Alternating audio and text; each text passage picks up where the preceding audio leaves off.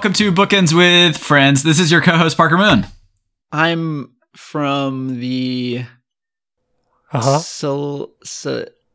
Salinas? Bretis. I don't know where I'm going. Oh, that could be a lettuce connection. I just tried to ship lettuce across the country, and it didn't work. This is Brett. This is your co-host, Daniel Phillips. I can't follow up Brett's super good intro. Brett's stumbling and bumbling around to find a connection to the book intro. We're a weekly book club podcast. No, we're not. We're a bi-weekly book club podcast, and we go over one book every month and make friends along the way. I'm never gonna get used to that, I don't think. You'll get it. You'll get it eventually. I believe in you. I missed you guys, and I missed our listeners so much. These bi-weekly episodes take so long to roll around, don't they? Like an eternity every single time. It feels like I'm not kidding. The same thing happened again, where I've just got all this like pent up wanting to talk to you guys about books and wanting to talk to you about life juice just in me right now. Is there a better word than juice? Pent up energy? Is that better than juice? Yeah, that's probably better. For I like pent up juice. In my mind. And my conscience. Okay. In my sleep. Barbie is coming out. Sure. Yeah. You're seeing it tonight, right? I'm seeing it tonight. Yeah, that's not even my short story. I just wanted to say Barbie's coming out tonight, and it's gonna be hard. It's gonna be a little hard to talk about East of Eden, knowing that like Ryan Gosling and Margot Robbie and the whole gang is just like they're just like right there in like they're hours away from me witnessing them and all their pink greatness. Do you think Barbie, the feature film, is an adaptation, a secret adaptation of East of Eden? Yeah. You know, because of how good of a director Greta Gerwig is, I wouldn't be surprised. Yeah, I wouldn't be surprised if there was like some like deep nod to a lot of literary works and whatnot throughout the movie. Just kind of sprinkled throughout. Yeah. Yeah. You guys want to get a short stories? You're seeing it tomorrow? Yeah. That's very exciting. Thank you. But yeah, short story sounds good.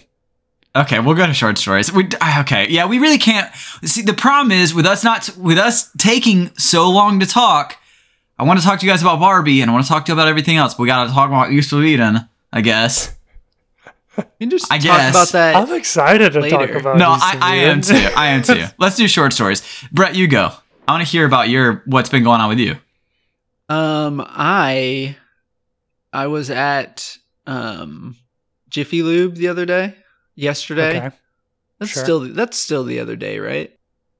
Yesterday? It is an other day. An other day.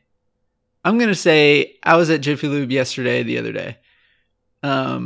Also you got to remember, by the time the listeners listen to this, it would be the other day. That's true. So I was at Jiffy Lube on a Thursday. Brett was at Jiffy Lube sometime in the past. And I was watching, they had, those like Chive TV and stuff like that, where it was just like, it was just I know Chive TV? Oh my God. It was the same loop of like, it went from like Chive TV and it was like fail army videos. And then like Red Bull TV, and it showed just like random snowboarding and stuff like that. Yep. And then Nitro Circus TV, and it was showing dirt bikes and stuff like that. And I just got a kick out of all these. There's also another one called Atmosphere. That was the actual channel. And I just got a kick out of all of those different various networks that I don't know how they exist or make money. Yep. Were you or someone at the Jiffy Lube flipping through channels? No, it was just on I think it's all a part of Atmosphere. Oh, gotcha. That's the network or the channel. The Red Bull TV one was cool because it was showing cliff diving, which I think is pretty cool and scary. But the story is... I was kind of hoping that was going to be it. I mean, that could be it. But I was Anyway, Chive TV is a hoot. On to you, Parker. Watch Chive TV. Have you ever heard somebody breathe and it sounds like they're snoring while they're awake. Yeah. Yeah, I had a really... I don't know why I thought that was going to be a good short story, but I was watching Chive TV, and I was just minding my own business, and all of a sudden somebody came into Jiffy Lube, and they stood fairly close to me, and I heard... Which, God, we should probably remove that because that didn't sound great. No, it's great for all of our ears. But it was like someone with narcolepsy fell asleep behind me. And then I got uncomfortable because I could tell that he was watching the same thing that I was. And I didn't want him to talk to me. So I looked down at my phone and was just like, I don't want to be doing the same thing as you because I don't want to share a moment with this person. You should have out breathed him. Breathed louder than him. Well, it scared me because I was like, is this person okay? Are they going to make it? Did you ask? No, but it was a big old man, so it kind of tracked. So that was... I thought that was funny. Put yourselves in these situations? Do I what? Do you find, like, did you have to be at Jiffy Lube that day? Or were you like, something inside of me is telling me I should be at Jiffy Lube today for another terrible social interaction? I was slightly drawn to it, like a moth to a flame. Yeah, that's what I think. No, I was there, and I was getting a check on my vehicle. Mm-hmm. And,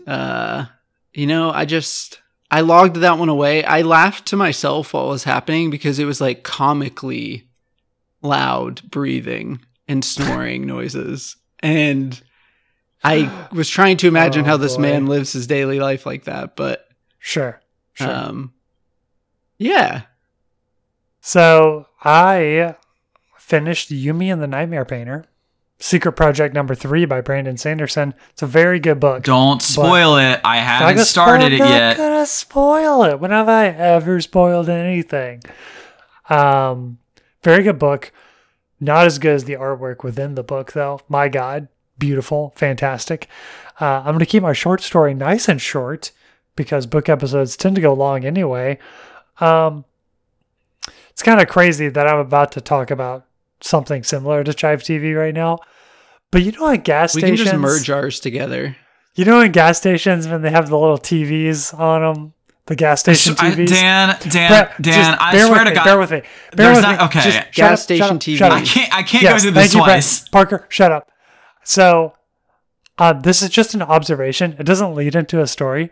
But someone took a knife to the screen of the gas station TV, and they sketched something into it. And as an observer seeing this artwork with no context, I don't know how this could have happened, but someone just sketched in Sister Act 2 onto the TV. Whoopi Goldberg's famous movie, Sister Act 2. Okay. And I was like, who would do why? I think the next thing you have to do that is find the Declaration of Independence and check the back of it. But could you imagine vandalizing something in such a stupid way? Why would you just scratch or spreading the good word, spreading the gospel of Sister Act 2? We don't know if it's a good review. Maybe have you seen it? A long time ago. Wait, you've actually seen Sister Act 2? Yeah, I grew up with my grandmother. She loves Whoopi Goldberg. Okay, well then, all right, then you can be the one to tell me, is it worth watching? Because someone cared enough to engrave it into it. Yeah. I also have questions. Into a television. Are you talking about they carved it out of the plastic part of the TV? Yeah, so it's not like the screen. There's the screen behind the casing, the display. Yeah. So they carved Sister Act 2 into the plastic of the display leading. How did you notice that? Well, how close are you to this TV? No, I mean it's like on the gas pump. Oh, it's like okay. It's like here's how much money you're about to pay. Yeah. So you're paying at okay. Right. Now I'm following you. Yeah. And now I definitely believe that someone somewhere out there just is so down on Whoopi Goldberg's Sister Act 2 that they've got to spread the good news. They've got to spread the word. It blew my mind. I got in the car and I was like, hey, Nicole, someone scratched Sister Act 2 into this gas pump. And she was like, can you please drive her running late? Okay, real quick. Round robin, what would you scratch into a gas pump? Fantastic question. I was also thinking that. I'm thinking like a hot rod or a lighthearted comedy to brighten someone's day. Gas ain't cheap. You know, maybe you're feeling a little sad after gas. And maybe that's what this person's idea as well. Is Sister Act 2. It's got to be Dan in real life. Oh, also very good. The Dane Cook and I would say Steve Carell before Steve Dane Carell. Cook for top billing there, Brett. But yeah, sure, Dane Cook's in that movie too. I was about to say Steve Carell. Yeah, I only saw Dan in real life once, and it wasn't very good. Yeah. But I feel like it's on par with Sister Act 2. I don't know if you want to disparage Sister Act 2 like that. But do y'all remember the cover art for it's two Dan in real life? Pancakes on his head is in between pancakes while it's laying down. Yeah, he's laying down on pancakes like a pillow. Yeah. And that is stuck with me. I don't know why. I don't know if that's really good marketing or I don't know what about it, but it's because me and Dan sneak into your room every night and wake you up and replace my pillows with pancakes. Okay, that was supposed to be a short story. And we tangented. You came in with some heat. You're right. Parker. So I finished Jade War for the second time this year. Second time. Jeez. And finished East of Eden. So that's been my reading. I'm starting or I've already started Jade Legacy, and I'm starting Yumi this week to get current with the Cosmere. But yes, it's good stuff for reading. But what I want to talk to you guys about is a new part of my routine that I have really loved. Okay. And this comes with a major shout out to our beloved co-host Brett, who offhandedly messaged one day a couple weeks back and was like, "Hey, you should check out this app. I think you'd like it, called Merlin Bird ID." And so what this app is it you can go outside and there's just a big button once you've downloaded the app that says like identify bird sounds, and you click that button and your phone will start listening. It says bird up and it starts listening and it tells you what birds are chirping. So this worked really nicely in tandem with my kind of like weird new thing where I just have really wanted to go on daily walks on the trail every morning.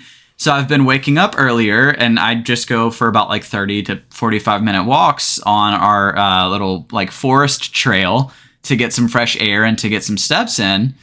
And I've been using the Merlin Bird ID app to know which birds are in our neighborhood. And it's so fun.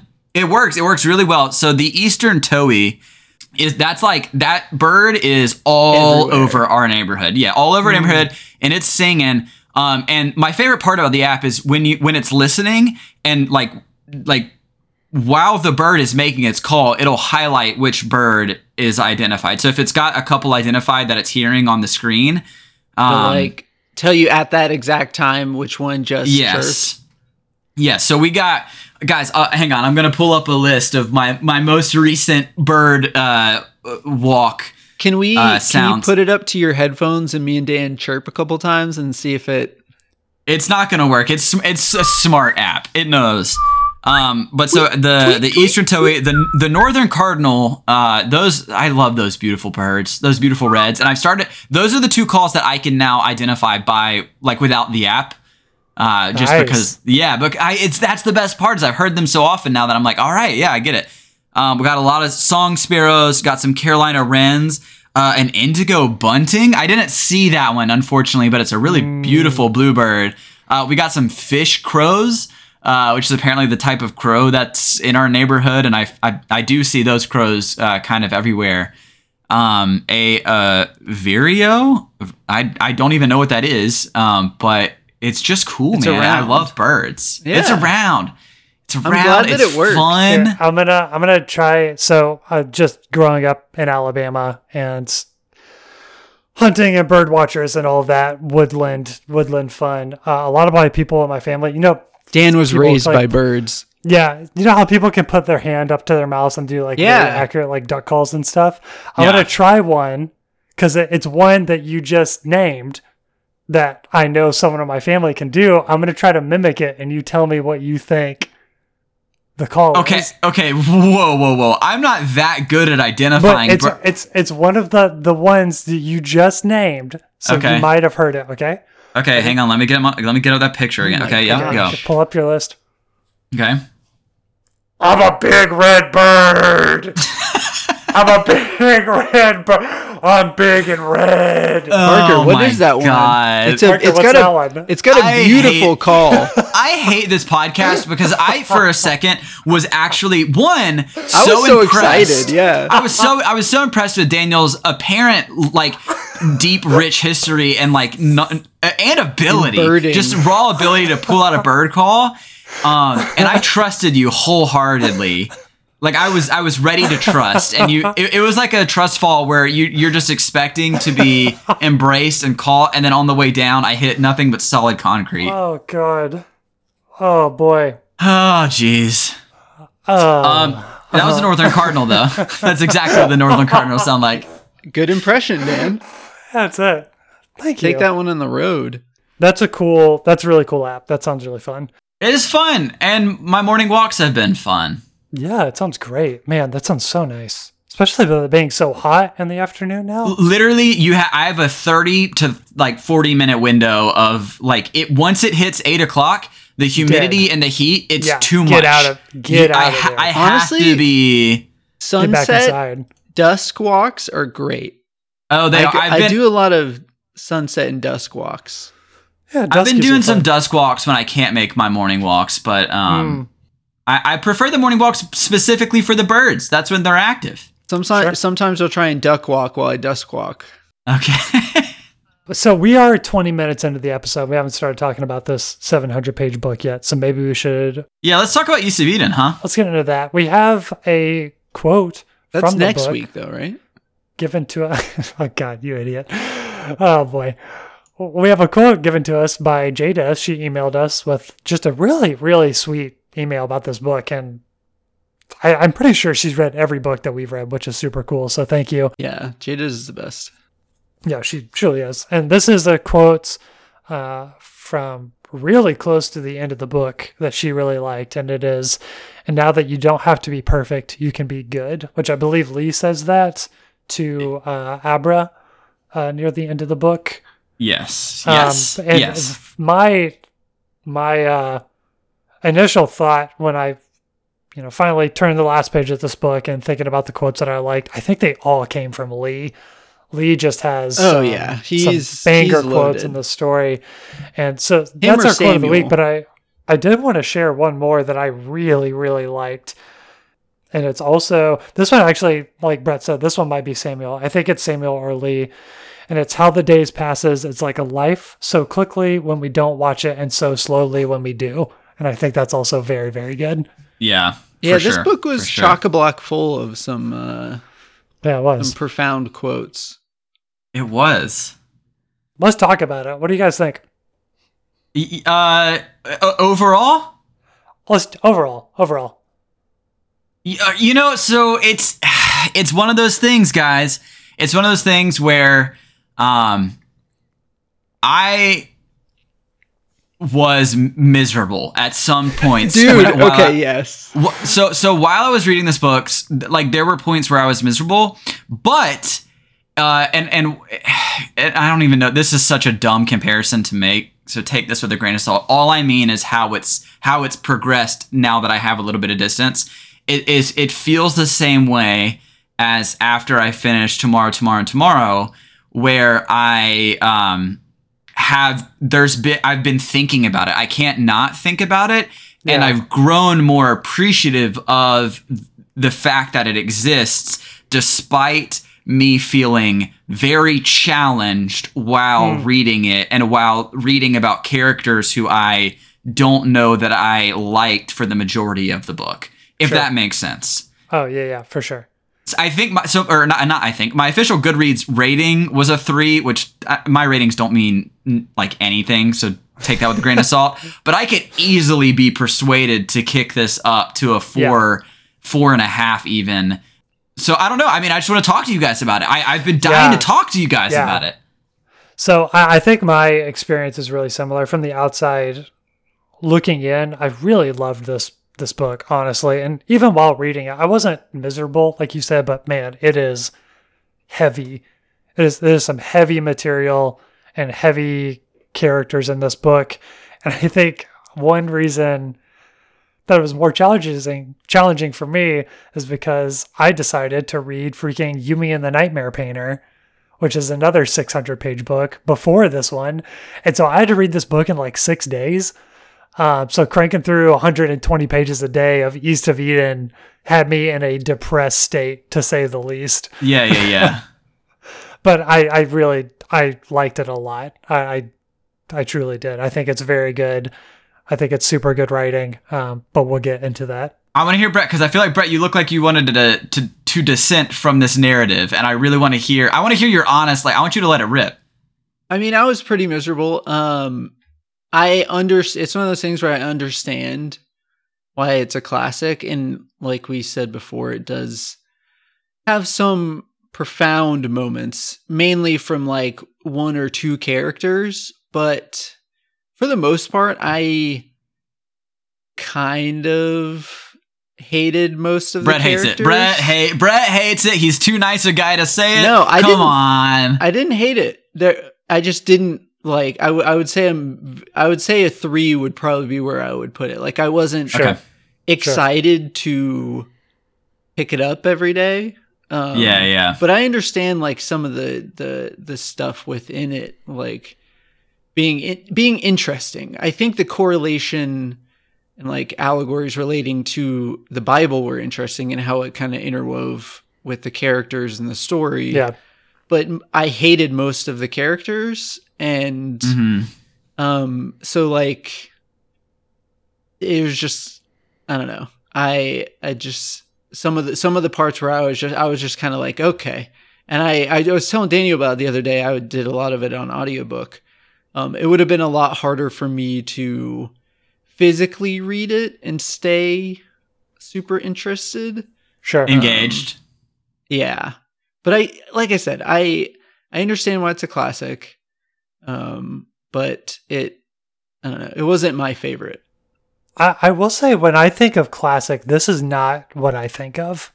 I didn't know really what this book was about, but I don't really think it reads like a classic. No, yeah. So I'm glad you said that, because it kind of caught me by surprise. The way it was, the way it's written, this was published in what, 62 or something like that? 63? 55? No, earlier. I think 1939. Oh, shoot. Maybe I was looking at like a reprinting or something. The movie was 1955. Yeah. Oh, shoot. Okay, then I'm way off. Yeah. Well, I mean, Dan, did you want to speak more to that? To it not feeling...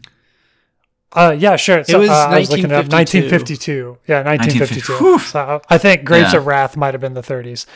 But no, it just, like, I was reading it, and obviously they're two really different stories, but it reminded me of The Stand, of it just being like, oh my God. Yes, dude. It is a like branching generational, like it's an epic. It covers so many characters and so many different generations of characters, and like how this young generation acts with the older generation, but then as the book progresses, that young generation is now in charge of an even younger generation. And I'm just like, this is really good writing. Can I tell you, I don't know if we're going to get ripped apart by our listeners. I don't think so. Our listeners are amazing. I don't know if this just sounds stupid, but I also, at one point told Maddie, I said, if it feels Stephen King-like. Yes, it does. And it feels very Stephen King. The thing that really caught me off guard is, particularly with Kathy and her chapters, it was written in such an a moral, like, dark place, and particularly, I think I messaged y'all with the intro in chapter 8. There's a monologue that kind of introduces Kathy, and it talks about monsters, and it was haunting. And the thing that like has sat with me with this book is it did, like, there was at times it sucked to read, like I didn't want to read it, but it also was compelling and good writing. But I was haunted by Kathy. She was terrifying. She felt like a literal monster, or like a Stephen King-esque creation, but and it was almost hyperbolic, right, with how evil she was, right? But it freaked me out in the same way as reading a horror novel, which I really was not expecting this to have any sort of horror vibes.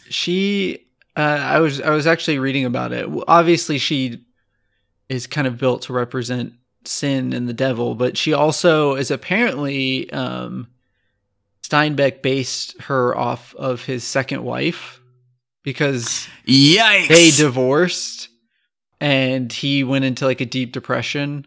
Yeah. And when he wrote Kathy, it was based on her. And so there's a lot of baggage that goes sick burn Steinbeck. Some of that, and that's I will say that's the other thing that I would compare it to, especially early Stephen King works. Is there is a lot of uncomfortable casual misogyny in the book, and this was what kept dragging down the experience for me to the point where, like, I wanted to not give it anything above a 3.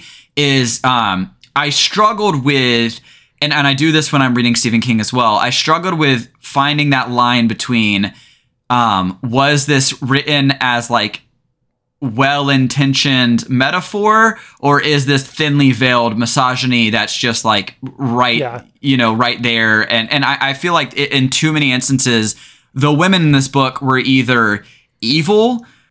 In like Samuel's wife's case, she was just very like hard and brutal. Liza. And then or they were set pieces, right? It was dressing for the book for other male characters to have a story. Which, like, that in particularly, like, didn't, like, I did not care for that writing at all. I felt like that was pretty gross. And then also there's some clear racist stuff in this book. So big trigger warnings there. And I'd say, like, I don't know. There's no, like, justification at all.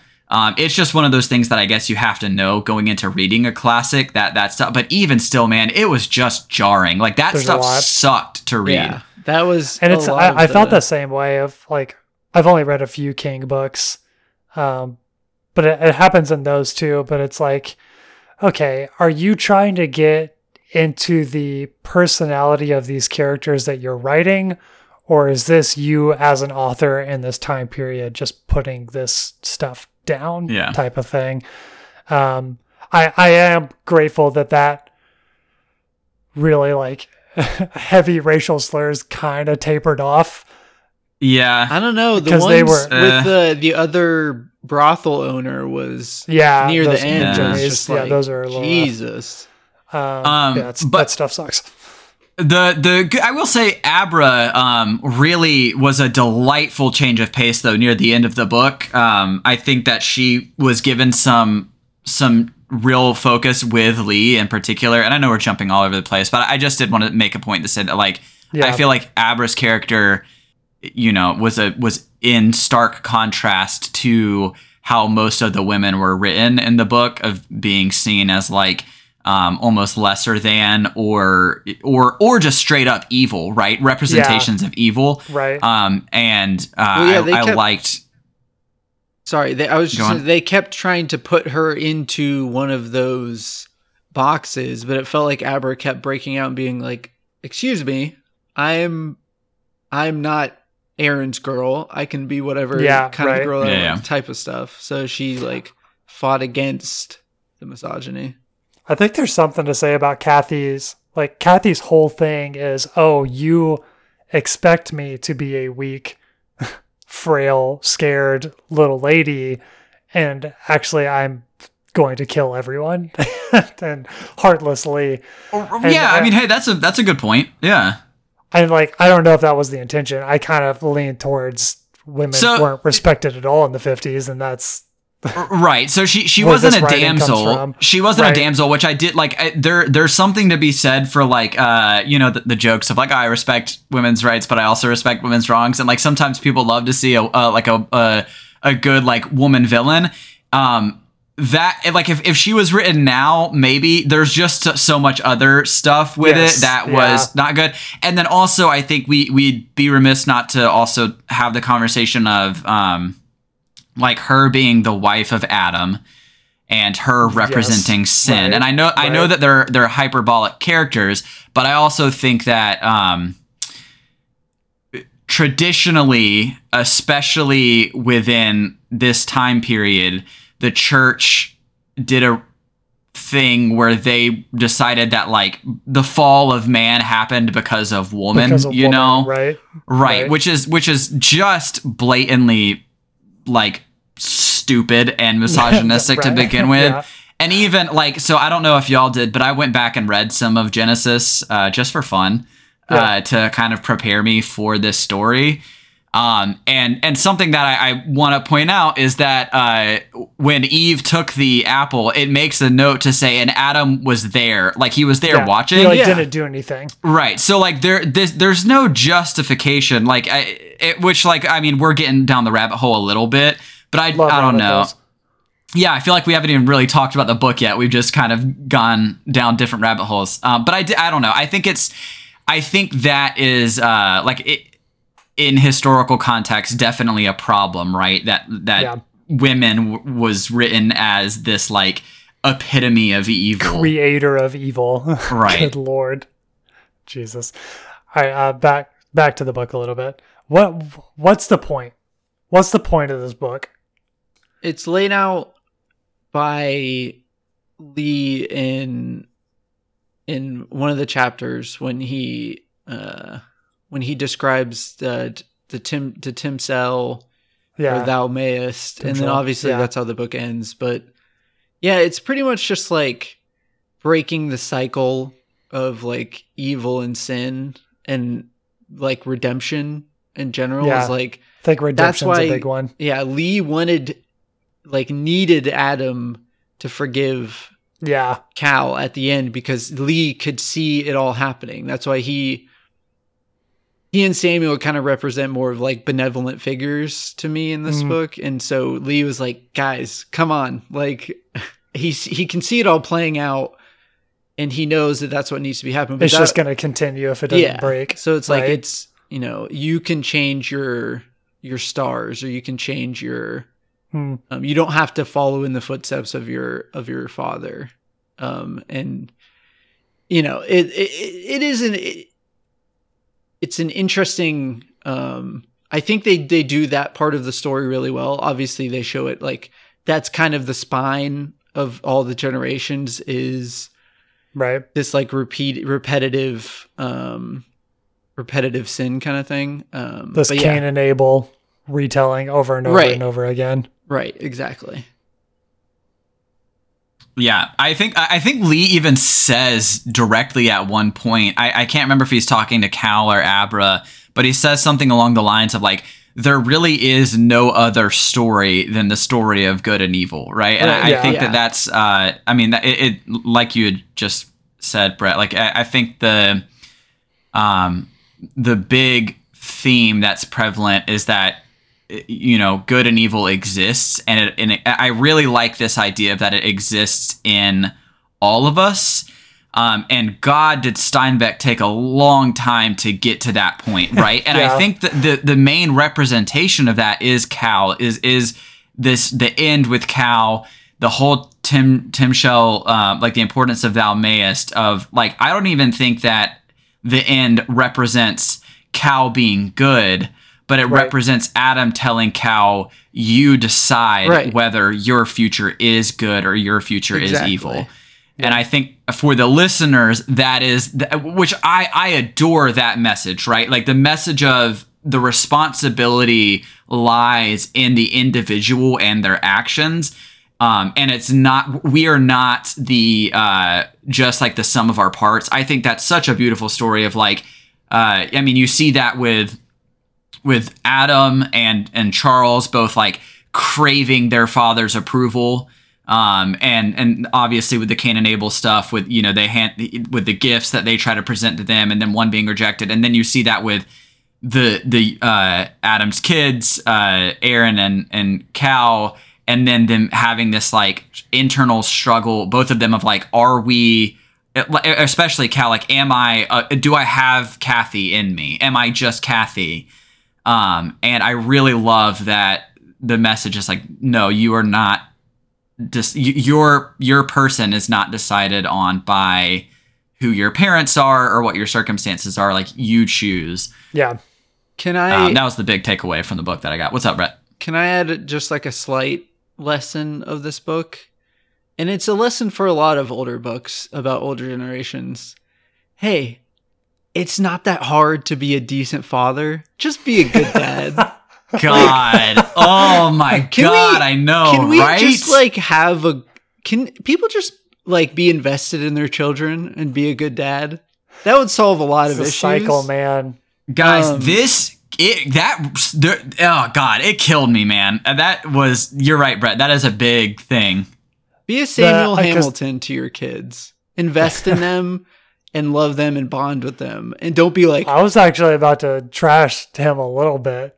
Sam? I'm not saying he's like the perfect, but he does, I think he does a much better job than the other fathers in the book. Yeah. As far as the book goes, be more like him. Out of all the just like murder and backstabbing and harsh words said in this book, there's fewer for me that are worse than when Cal gives Adam the gift and his dad is like, hey, this gift sucks. I wish you could give me the gift of a good life like your brother has. I was like, oh.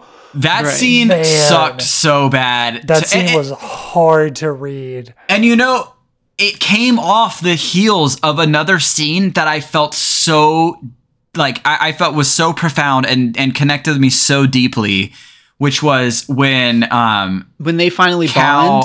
Yes, like after he goes to prison and he's talking to Adam, and this is like kind of after Adam's rebirth, and Adam says, like, oh my God, I don't know you. Let me get to know you.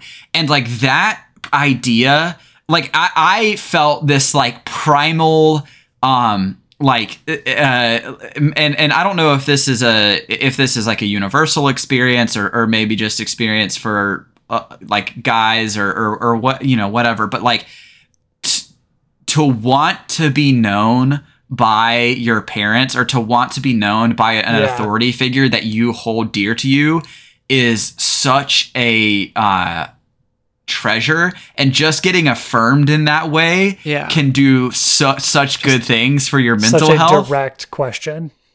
Yes. Like, and I want to know you. And the fact that was one of the scenes where I was like, oh, this is great. And then I feel like, I don't know, that was a weird part of the writing for me. And maybe I just didn't see the connection, but then for it to just immediately disappear, and they have a connection for like a couple days, and then Adam kind of goes back to how he was and then loves Aaron more than Cal, where I was like, did that like get missed in an edit or something like that? Because he kind of goes back to what it was before. I wish we had kind of like a timeline within the book, because I don't know how long it actually was, because Aaron had left for college by the time they had the next scene. Yeah. So it could have been, you know, that 6 months or a year and a half since they were like in high school together. Yeah, that's true. But no, that scene was really great. And I just love, because Lee called it out as well. They were like, Cal, I want to know about you. And he was like, I don't know what to say. What I can tell you is Aaron is good and everyone likes Aaron. And they're like, okay, you're telling me who you are through your brother instead of just telling me what you think you are. Like you think you're bad because you're comparing. Yeah. Just really good. And God, that messaging of and I think it's more of Lee and then I guess Adam at the end, but having that messaging of like, hey, like I see you're good and I see you're bad and I still love you. Right. Like that is such like everyone and needs Aber, to hear too. that. She kind of hammered that home with him. She was like, I'm not perfect. My father's a thief. Like you look at me as some like prize in some like doll that has no blemishes or anything. She's like, I'm not a perfect person. Right. Yeah. Yeah. Adam sucks, man. Adam does suck. I really can't get over the fact, and there was that one scene where like Lee was talking about Adam and saying like he's so good, and it's because he's so good that he like, you know, he can't get past a lot of his like hangups and all that stuff, and I just can't subscribe to that mentality of like. I don't know. Like he didn't name his children or care for them for the first couple years of their lives because he was so like up his own ass about this like he and this is another thing too. Like he didn't know Kathy, and that was like he fell in love with her when she was like a wounded, like couldn't speak child, right? Yeah, and that's another very problematic thing. Yeah. But like there's something very gross and off-putting about that.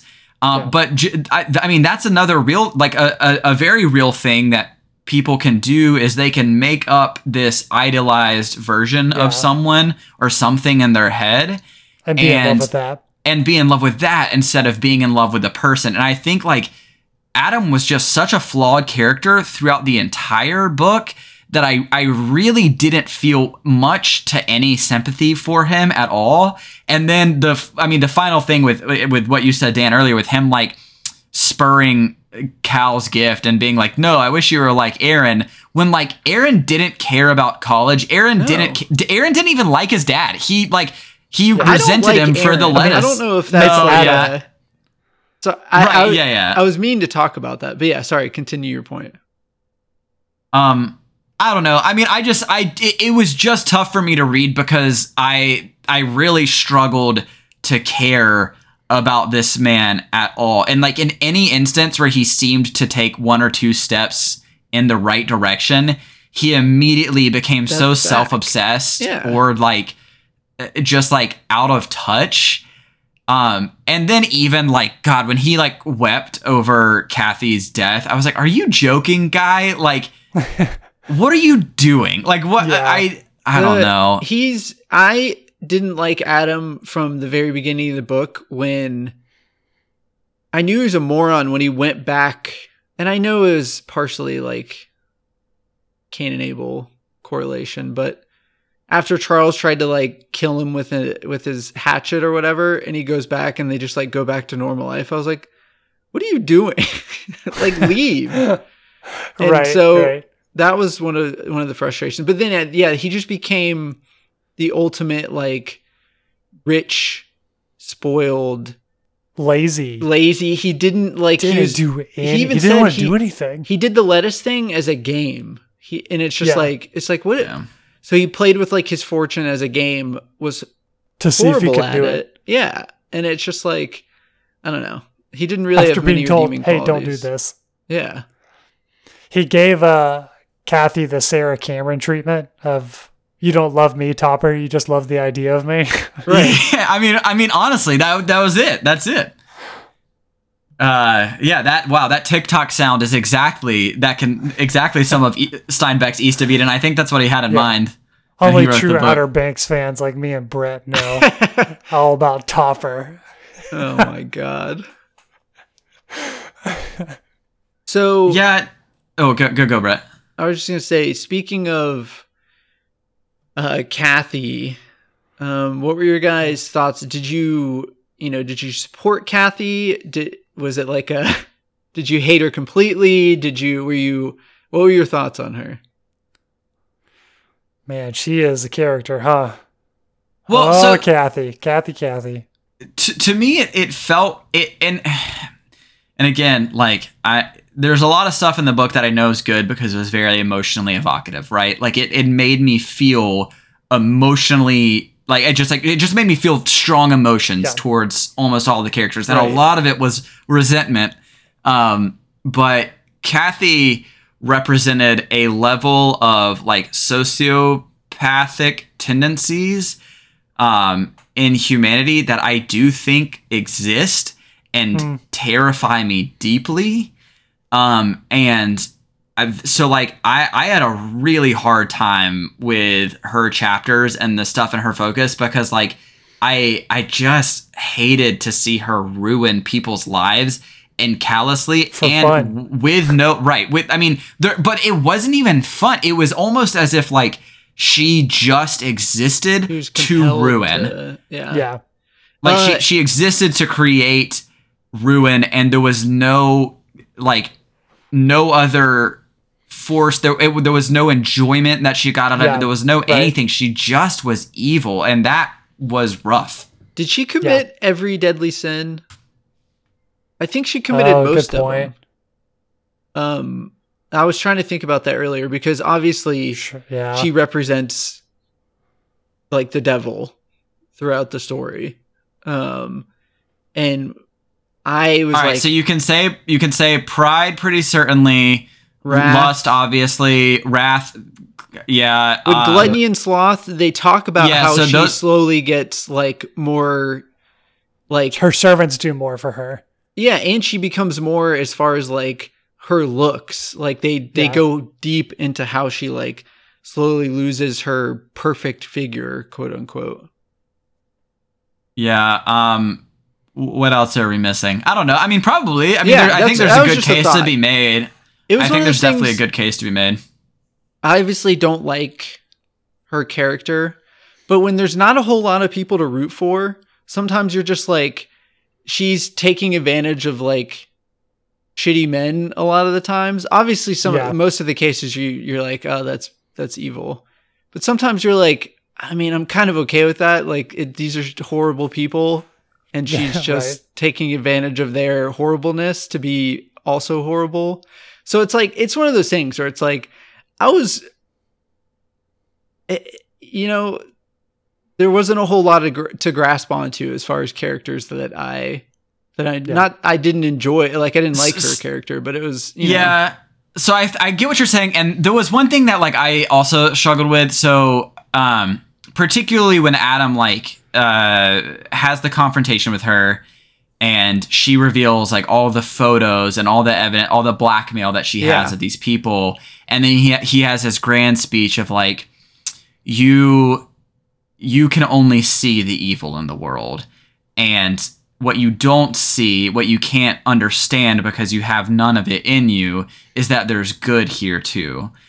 I struggled with that because like I think probably what you're dealing with, Brett, too, is like a lot of these guys that she were black. I mean, they seemed pretty gross, but I think, I don't know. That's where I kind of wonder if a lot of this is written pretty hyperbolically in the sense of like it is supposed to be very like crazy out there. Because the other thing, and I don't know if this was strange to y'all, and maybe this is just a wild like discrepancy in my understanding of history, but were brothels and whorehouses that common in that time? The way they described it was actually pretty realistic in that in those days, I think it was more common to have like a coexistence with the law, because they would, they kind of go over it in a chapter where they were like, they work together. Men are going to do this kind of stuff. So you might as well like have it in an environment where you can control it. And you have like a working relationship with the owners of the brothel and the people who run it. And you make sure they run like a tight ship to keep people in control, basically. Because if you were to ban everything, it's like that age old thought of like, it would just turn into chaos, and it would be, it just seemed very archaic. You mean? Well, yeah, and it just seemed very weird to me of like how it was like so accepted. It even like amongst like the town and people. Yeah. And from my understanding of like the Victorian era like style of Christianity and just like society at that time, I didn't think that I mean, and I guess I really just at all. Yeah, as accepted as it was, but like also every character talked about it very openly, right? Like even from when like Charles and Adam, when they were young, and like Charles was like, oh, like I couldn't find a wife, so I would just like go to the houses a lot, and then like he would talk to Adam and be like, oh, did you want to do that? And it seemed very like, I don't know, just accepted like a matter of fact. Yeah. I don't know. Exactly. It was just weird. It felt like an anachronism almost. Like it felt like it was like out of its time, but that could just be me not understanding. I think it was more common than we would think. It may have been overblown a little bit, but I think it was fairly common, at least maybe in like frontier areas like California in that time. It was more of a, obviously it was settled and stuff, but it was still seen as somewhat of a frontier. But I think it was more common than, and they probably like, as far as like history books, they probably won't like to admit that kind of stuff, but I feel like it was probably which it is a weird thing to think about, but I mean, I have to imagine a lot of the inspiration for setting, like, I'm pretty sure John Steinbeck grew up in Salinas Valley. He did. Yeah. That's okay. what I saw. Wow. Yeah, I read that it was him. A lot of his books in this one was kind of him introducing his children to the Salinas Valley. Like that's why the part at the beginning, obviously to go kind of along with Genesis, but also like him describing the Salinas Valley to his children and stuff. Also, there's kind of scattered like first person chapters. Very much just like Steinbeck's narration of a lot of like descriptors of landscapes. Yeah, the narration was weird. The narration was very weird. Third person for 98% of that book. Yeah. And then also, I don't know if this, like, the way that the characters spoke to each other, and I couldn't tell if the repetitive dialogue, is that what you're talking about? Or no? Not necessarily. I mean, maybe the repetitive dialogue, but also just like the dialogue in particular felt unnatural. It felt like they were like almost like play acting these moments, like these intense moments. And I don't know, like I couldn't tell if that was intentional because of the way he wanted to write this like dramatized story, or if that's actually how people spoke back in the day. And I again, like people were just weird, I guess. I don't know. But like because like it would be like, it was almost like very like quick, the dialogue to each other. Like, like Adam and Samuel would be talking, for instance. And then like Samuel would be like, all right, I'm going to punch you. And then he'd like, and he'd be like, whoa, why are you mad? And then he'd like punch him. And then he'd be like, okay, I forgive you. And you know, it was just like very rapid, very quick moving. And not to say that that was bad. It was just pretty jarring. I didn't, it took you out of the story. Know. You'd be like, why did he? Yeah, there was, I did notice some of that. Then my thing that I kept catching on to is the repetitive phrasing and stuff where he'd be like, you know, I'm going to do this. You can put your hat on it. I'm going to do it. You can put your hat on it. And you'd just be like, okay. Just call me Joe. Do you have? I'm sure it's a literary device that I'm just not smart enough. Parker, did you read it on Kindle? No, I audiobooked the whole thing. Audiobook, okay. The Kindle version of the book, and I don't know who's to blame for this. I'm going to say blame. The dialogue, there were no breaks in the dialogue. You know, it'd be like character one talks, and then the next line is character two's response. Yeah. It'd be like character one, and at the end of character one's sentence, it just flowed into character two. And there were a lot of times where I was like, hey, it's not too bad because there's still breaks and like quotes. But you're like, who said that? Oh God, that would have driven me insane. I was like, I don't know who's talking right now. I couldn't tell you who I'm supposed to be. Thank Christ that I audiobooked it then, because I would have been furious. I had a hard enough time understanding it just straight up, like when it was being spoon fed to me into my ears. So You know how you eat with spoons. Right.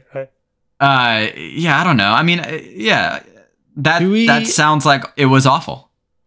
Do we want to Not too talk bad. about, I mean, we've kind of mentioned him somewhat. Do you want to talk about Lee in specifics at all, or just Well, I quickly put in there Lee and Samuel because they also felt like preternatural to me. They almost felt like they were angels. And I don't know if or y'all got that prophets same in some sense. Yeah, angels or prophets. They definitely, I guess, had flaws. But one thing that I'll say that I really loved about them thematically is that they both represented, and this is also very like this is a biblical allusion of like the meek will inherit the earth and stuff like that. But they were not rich men, and they were often servants to other men. Well, yeah, they were the most selfless. Yes, but you can argue. I mean, it's not even much of an argument. They were the most well-adjusted and happy people in the books. Like they by the way they carried themselves, by the way they loved others, and then by the end of their lives, they lived long lives and were loved by others. And I think that was obviously very intentionally done. That they weren't they weren't fortune, like they didn't have a lot of money. That was a very common theme too. Yeah, I think every things time didn't Samuel go their Hamilton way was mentioned, they mentioned that he had no money.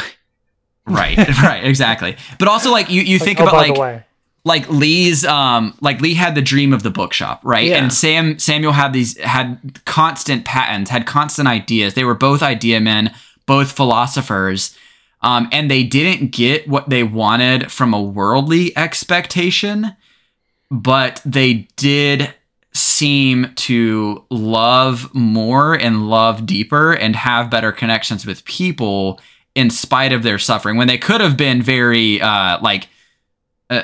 depressed or darker or bitter people because they didn't get what they want or they weren't rich, but instead they were very loving and kind. And I don't know. I mean, I just really like them as characters. Yeah. Yeah, I think those are probably, I'm trying to think. The only Lee for sure being like the main character that I'm like, okay, I've reviewed you and you're a good person. I think I can't remember everything on Samuel, so I could be wrong, but I feel like he was in second place on that. But I think Lee by far was for sure the most like benevolent figure. I mean, Lee raised 2 kids and he didn't have for to like 12 years by himself. Yeah. Before Adam was like, oh, maybe I should do something about this. Were y'all also constantly wondering, and I meant to look this up, but like, did they represent did either of them represent God or represent or anything like from Genesis? Someone mentioned, and I don't think he's in Genesis, but someone mentioned, that's why I said prophet, that Samuel represented the prophet Samuel. But I was trying to look up about Lee actually before we were recording, and I couldn't really find anything. But I mean, he's the closest to. Yeah. And I think this book does do a good job of like, there's a lot of like biblical allegory and allusion without it being a bit like a retelling. Right. Like obviously like other things that I loved were Charles and Kathy both had the, quote unquote mark of Cain. Yeah. Yep. Right. And that symbolized their darkness, or maybe even symbolized the fact that they had gone past the point of being able to change, like being able to thou mayest turn good. Like they had made their decision, which was interesting though for Charles in particular. Even though he was definitely not a good guy, the rest of his life was just lived out farming, and he, I guess, died a wealthy man. Yeah. He just did things mindlessly. But also, like, pretty lonely and had an awful, life. I was kind of surprised they didn't really go back to him after they went to Not Salinas. at all. Yeah. Not at all. They didn't really have much closure outside of him dying. I thought there was going to be some grand confrontation or something like with that, but I don't know. Those chapters were wild to me because it was like, oh, Adam came home. They get in a fight. Adam leaves for 2 years, and then comes back. Adam comes back. Yeah, And it Guys, happens like that for like 10 years. I will say, I feel like the first 300 pages of this book could have been cut. It was miserable. They could have gotten rid of so much with Adam's father and like with God, I don't even remember his name. Cyrus. Yeah, I wanted to say Sawyer, but I knew that was wrong. Samuel was also supposed to be a juxtaposition to Cyrus. Yep. Because he was very much like an out of touch father versus Samuel being more like in his children's lives and stuff like that. Right. Being more of a family man as opposed to Cyrus, who was literally just saw his sons as like products, and was like a dishonest man. Yeah. Also, I was so confused at how he like manipulated his way into then being a rich like. That was such a weird. Yeah, like you said, they could have cut so much of that. But I mean, I think from what he was trying to do, I understand. Like it really wanted to grind into the reader this idea of like cyclical, repetitive, like sin lifestyles. and lifestyle, right? And like how like that like the adage of like the sins of the father or whatever. Like I think like there were consequences of Cyrus's actions that were still playing out in Aaron and Cal's life, right? Yeah, because he was an absent father and a liar. And he did the same thing with the knife and the puppy and stuff like that. Right, exactly. And that's also, those are pretty one-to-one allegories. And then, with Cain and Abel, Cain giving God crops that were like not his best, and then Abel giving him a lamb that was his like most prized possession, and then God showing favor to Abel over Cain. Those are pretty direct, yeah. And that repeated again with the money and I guess him going to college. It was just a good life. Like, he was like living his life at that time to the fullest. Yeah. But the C names and the A names across 3 generations and all of that. I feel like we've covered a ton of stuff. Do you want to talk about some favorite parts of the book?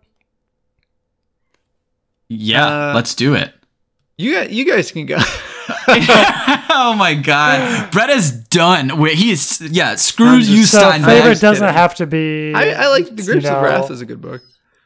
Favorite doesn't have to be wholesome or. Yeah, I'm gonna go with what Parker says. Not my favorite part, but the part that stood out to me the most because I did not expect such a horror arc to show up in this book. Kate, as she goes by at this point in the book with Faye. What was Faye. Faye. Kate. She slowly drugging kills her. Faye. That when she gets drunk, that sequence. Her that she had terrifying. A nightmare about Kate going to kill her was horrifying. Terrifying. Whenever she gets drunk, those scenes are terrifying. They're really literally like they're so well written. It's haunting. Yeah. It's haunting. All of the mentions too, because there's so many of them of side characters like looking at Kate, and it's always like they thought they caught something strange in her eye, but it went away instantly. Of like her kind of like showing her like slipping and showing true color for a second, and then going back into like sweet Kathy. Well, I think the scenes with Samuel. When she has like her slithering tongue and stuff like that. Yeah. And it describes her as a snake. Right. That was a good scene. Yeah. I think, to that point, some of my favorite stuff in the book was the people who saw through it. I like Samuel being one of the first, even Charles, right? Like Charles from the get-go was like, hey, you're like, there's a depravity here. There's something wrong here.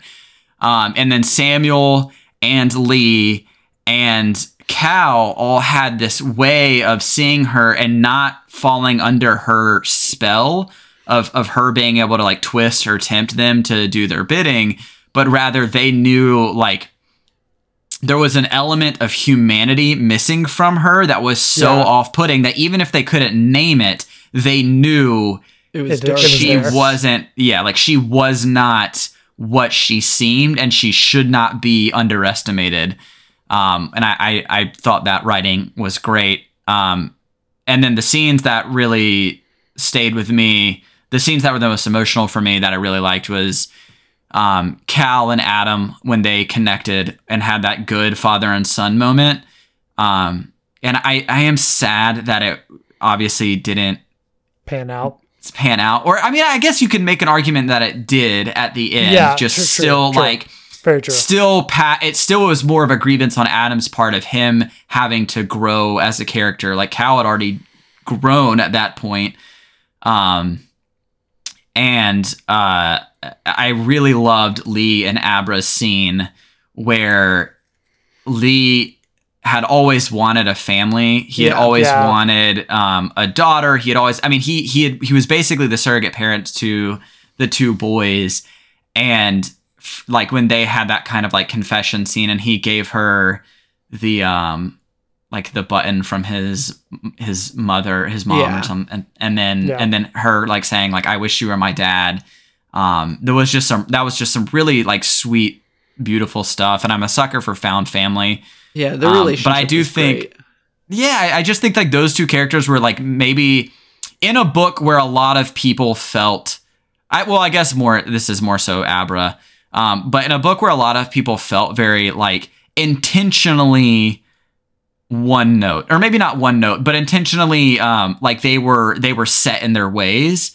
Yeah. I felt like those moments where it broke that up and showed like real people struggling and real humanity was just a nice, like, beautiful thing. Yeah, it was. I pretty much liked anything that Lee was a part of. I liked when Lee would put his foot down with the kids and step in as the dad and stuff like that. When he's like, "Have you ever seen a little man try and fight?" And someone twice his size. Yeah, and I forget, who's he talking to? Cal. I think he's talking to. It was Cal. Cal, yeah. And he was like, "You're not going to like it. It's not going to be pretty, but I'm going to do it." And so anytime he became like a father, just literally anything with Lee, his bookshop, him loving his chair in his room, he finally spent his money to build that up, him willingly and easily giving Cal the $5,000 he needed for his bean adventure. And Cal's big bean adventure. Yeah. It just, the spinoff. I really liked Lee. I also found, some of the Hamilton stuff was really depressing, like when the brother shot himself after the sister died. Jesus Christ. That family got it rough, huh? There were some really weird, like, offshoots and interludes in these. And and it's so funny because, like, you know, if I were to read something like this today, I would have said, like, man, this could have used some tighter edits, right? Like, the editor should have taken this book and removed all this. I think saying that about a classic, saying that about about Steinbeck's East of Eden sounds silly, but I do feel like there was just some like side stuff that I don't know, guys. I don't know what it did for the story outside of make me feel super sad. Yeah. Very sad. Well, I can, I was reading it. I have a quote by Lee that I was going to read because I really liked it, but it is kind of a sad quote. No, read it. But we had just moved on from Lee. I wrote this quote down, and out of context, it's not a great quote by itself, but I think it's really good to show like Steinbeck's writing in this book because I really liked it.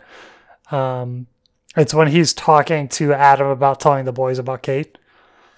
I know sometimes a lie is used in kindness. I don't believe it ever works kindly. The quick pain of truth can pass away, but the slow eating agony of a lie is never lost. It's a running sore.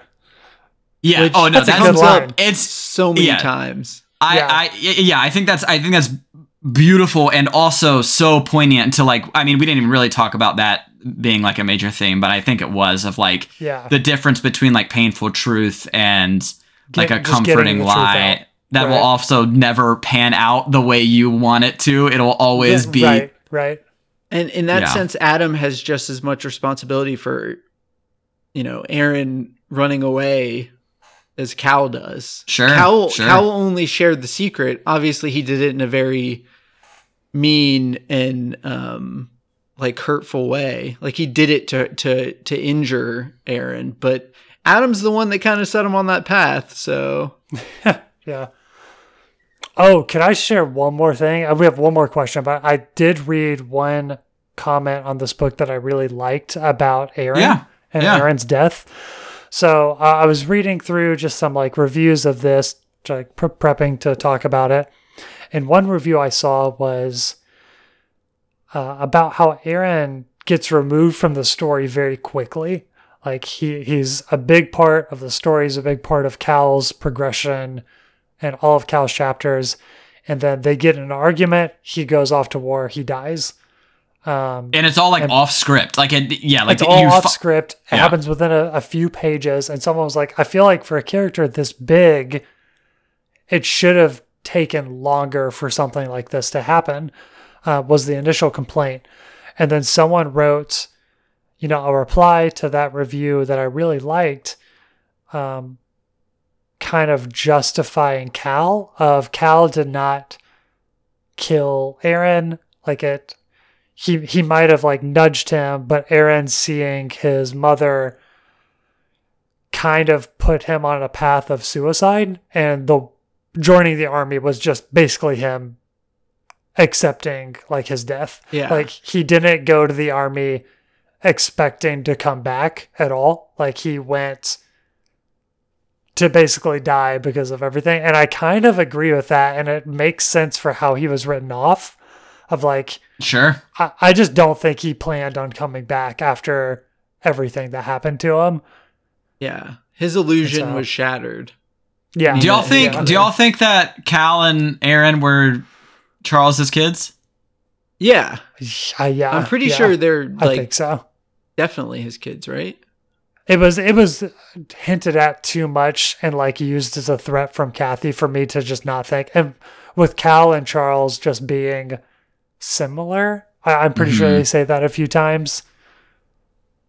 So something that I saw that I thought was cool that I mean, it wasn't confirmed or anything, but I think it's interesting is like if you look at the biblical story of Cain and Abel, them being the offspring of Adam and Eve, there's like the idea that the story is written to show that we all come from evil because Abel dies before he can bear kids, right? Right. And then Cain is sent out into the world. So from that perspective, you're supposed to understand that Cain then, helped, populate the earth. So there's this idea that like, we all stem from like, we all have the capacity for evil within us. I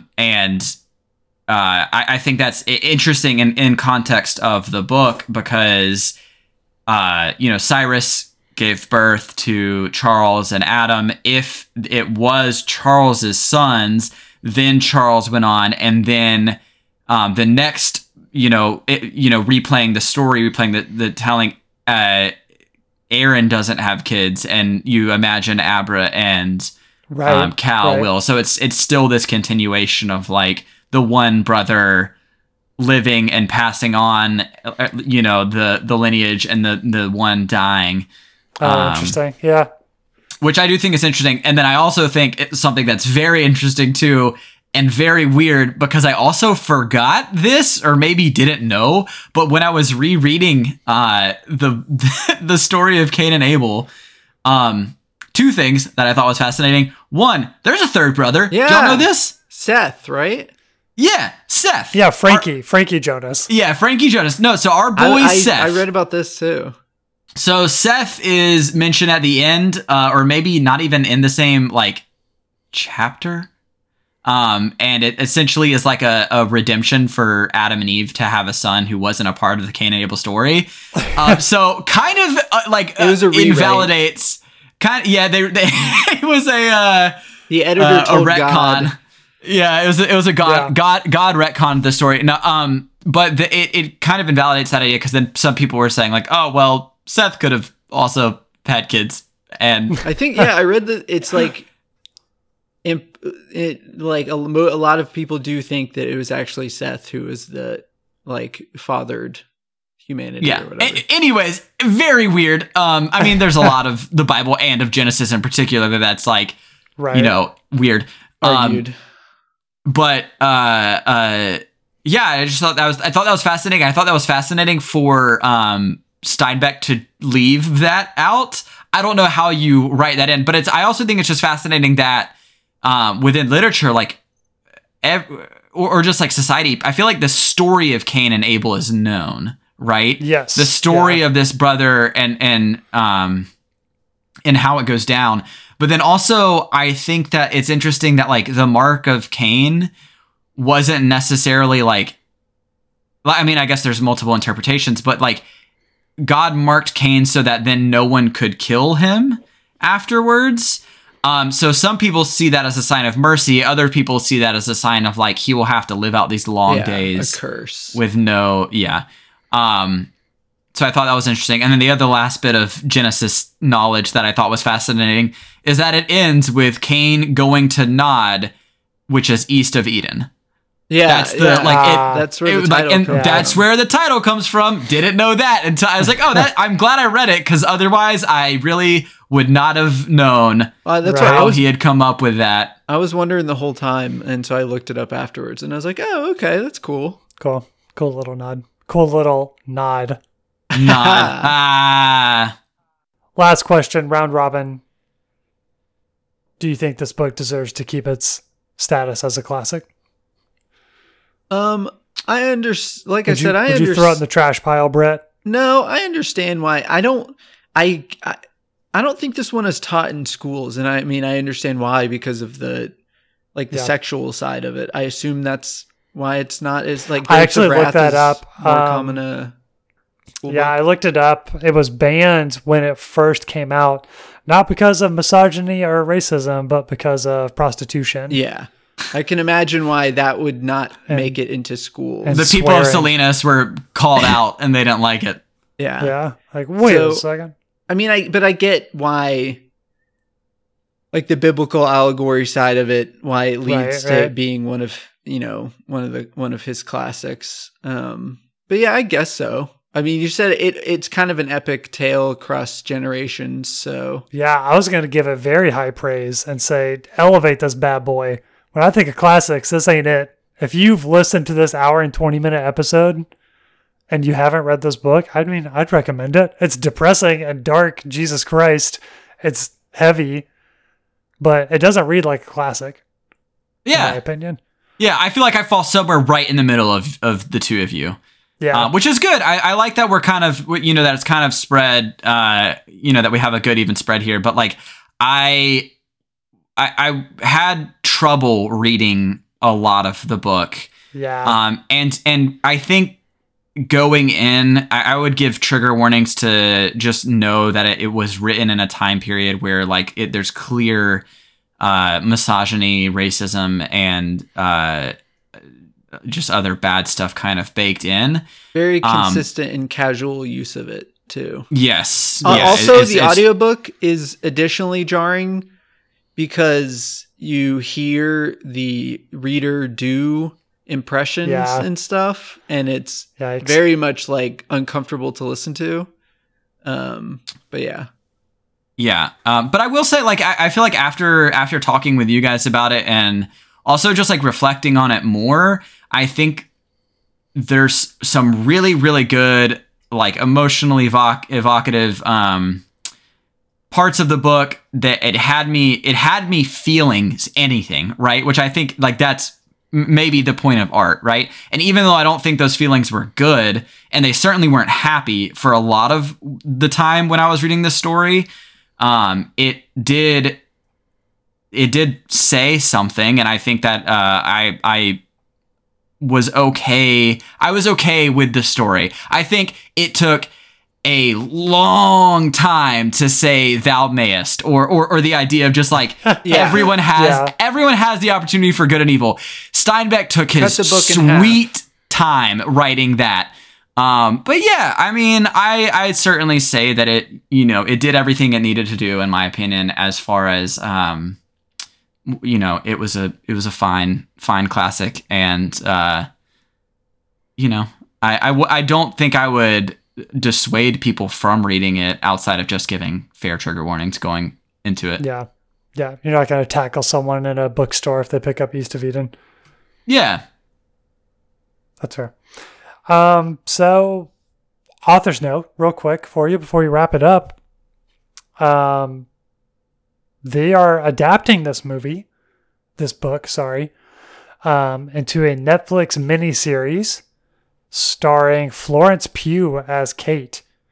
But it's going to be hard for me not to cheer for Florence Pugh as Kate. that is so true, man. That's tough casting.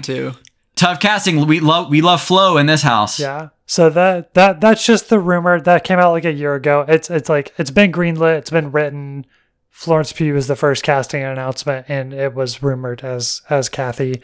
But I will say for the original movie, movie stars James Dean as Cal, which is interesting because the movie starts like 70% of the way through this book. Yeah. God, like, that sounds so good. That stuff that you don't want, Parker, so good. Not in the movie. See, this show could be ass if they just decided to take all the good stuff, which is like, I would say the latter half of the book, and maybe do small flashbacks to the beginning. Totally great. You don't need so much of the start of this story for it to tell the same exact story. I also learned another fun fact. Do you know how many movies James Dean was in? 3. He was in very few before he died. He died really young. He was in very, very few movies. I think he appeared in I saw fully starred, and what Brett said, 3. I think he appeared in like 9 or something like that. Yeah, he died super young. When I hear James Dean, I was like, 80 movies. He was in 80 movies. It's one of those things where it's like a lost talent where everyone was like, holy crap, this guy's amazing. He's like a heartthrob. He's like a rock star. When I hear James Dean, I think of Jimmy Dean breakfast sandwiches because I don't know who James Dean is. I mean, those breakfast sandwiches. Have you heard the song Style by Taylor Swift? Yeah, I mean, I like James D. Daydream, look in your eyes or whatever. Yeah, so you know who James Dean is. I mean, I've heard of him. I've heard of his name. You could show me a million pictures, like black and white photos of old actors. I wouldn't be able to pick out James Dean. God, I can't wait to send you pictures of James Dean later. He's so attractive. He broods around in a leather jacket. That's kind of James Send me like 10 pictures of like generic white men from his time that are in which acting. One's James Dean? Yeah, and ask me which one's James Dean. It'll be fun. It'll be a game. I won't be able to get it. We're an hour and a half in. Yeah, let's wrap it up. It's time to bookmark it. J-Des, thank you so much for sending that email and reading this chonker with us. I'm glad she really enjoyed it. I'm glad you liked it a lot. Yeah, Jay, your emails are so kind, and we genuinely appreciate and love reading them. And also just like the vulnerability with the emails is just, we love to hear stories about people's lives, and when people can connect to books and then tell us about how you processed it, that is just like the best feeling. So we thank you for that. And anyone else who wants to email us and be a part of the book club in that way, please do. Yeah. Sounds good. Thank you, Jacob Robinson, for the intro and outro of our podcast. And thank you to Maddie Moon for the lovely cover art of our podcast. Thank you both. And remember, the real books were the friends we made along the way. The ones that tried to kill their brothers with hatchets in a ditch.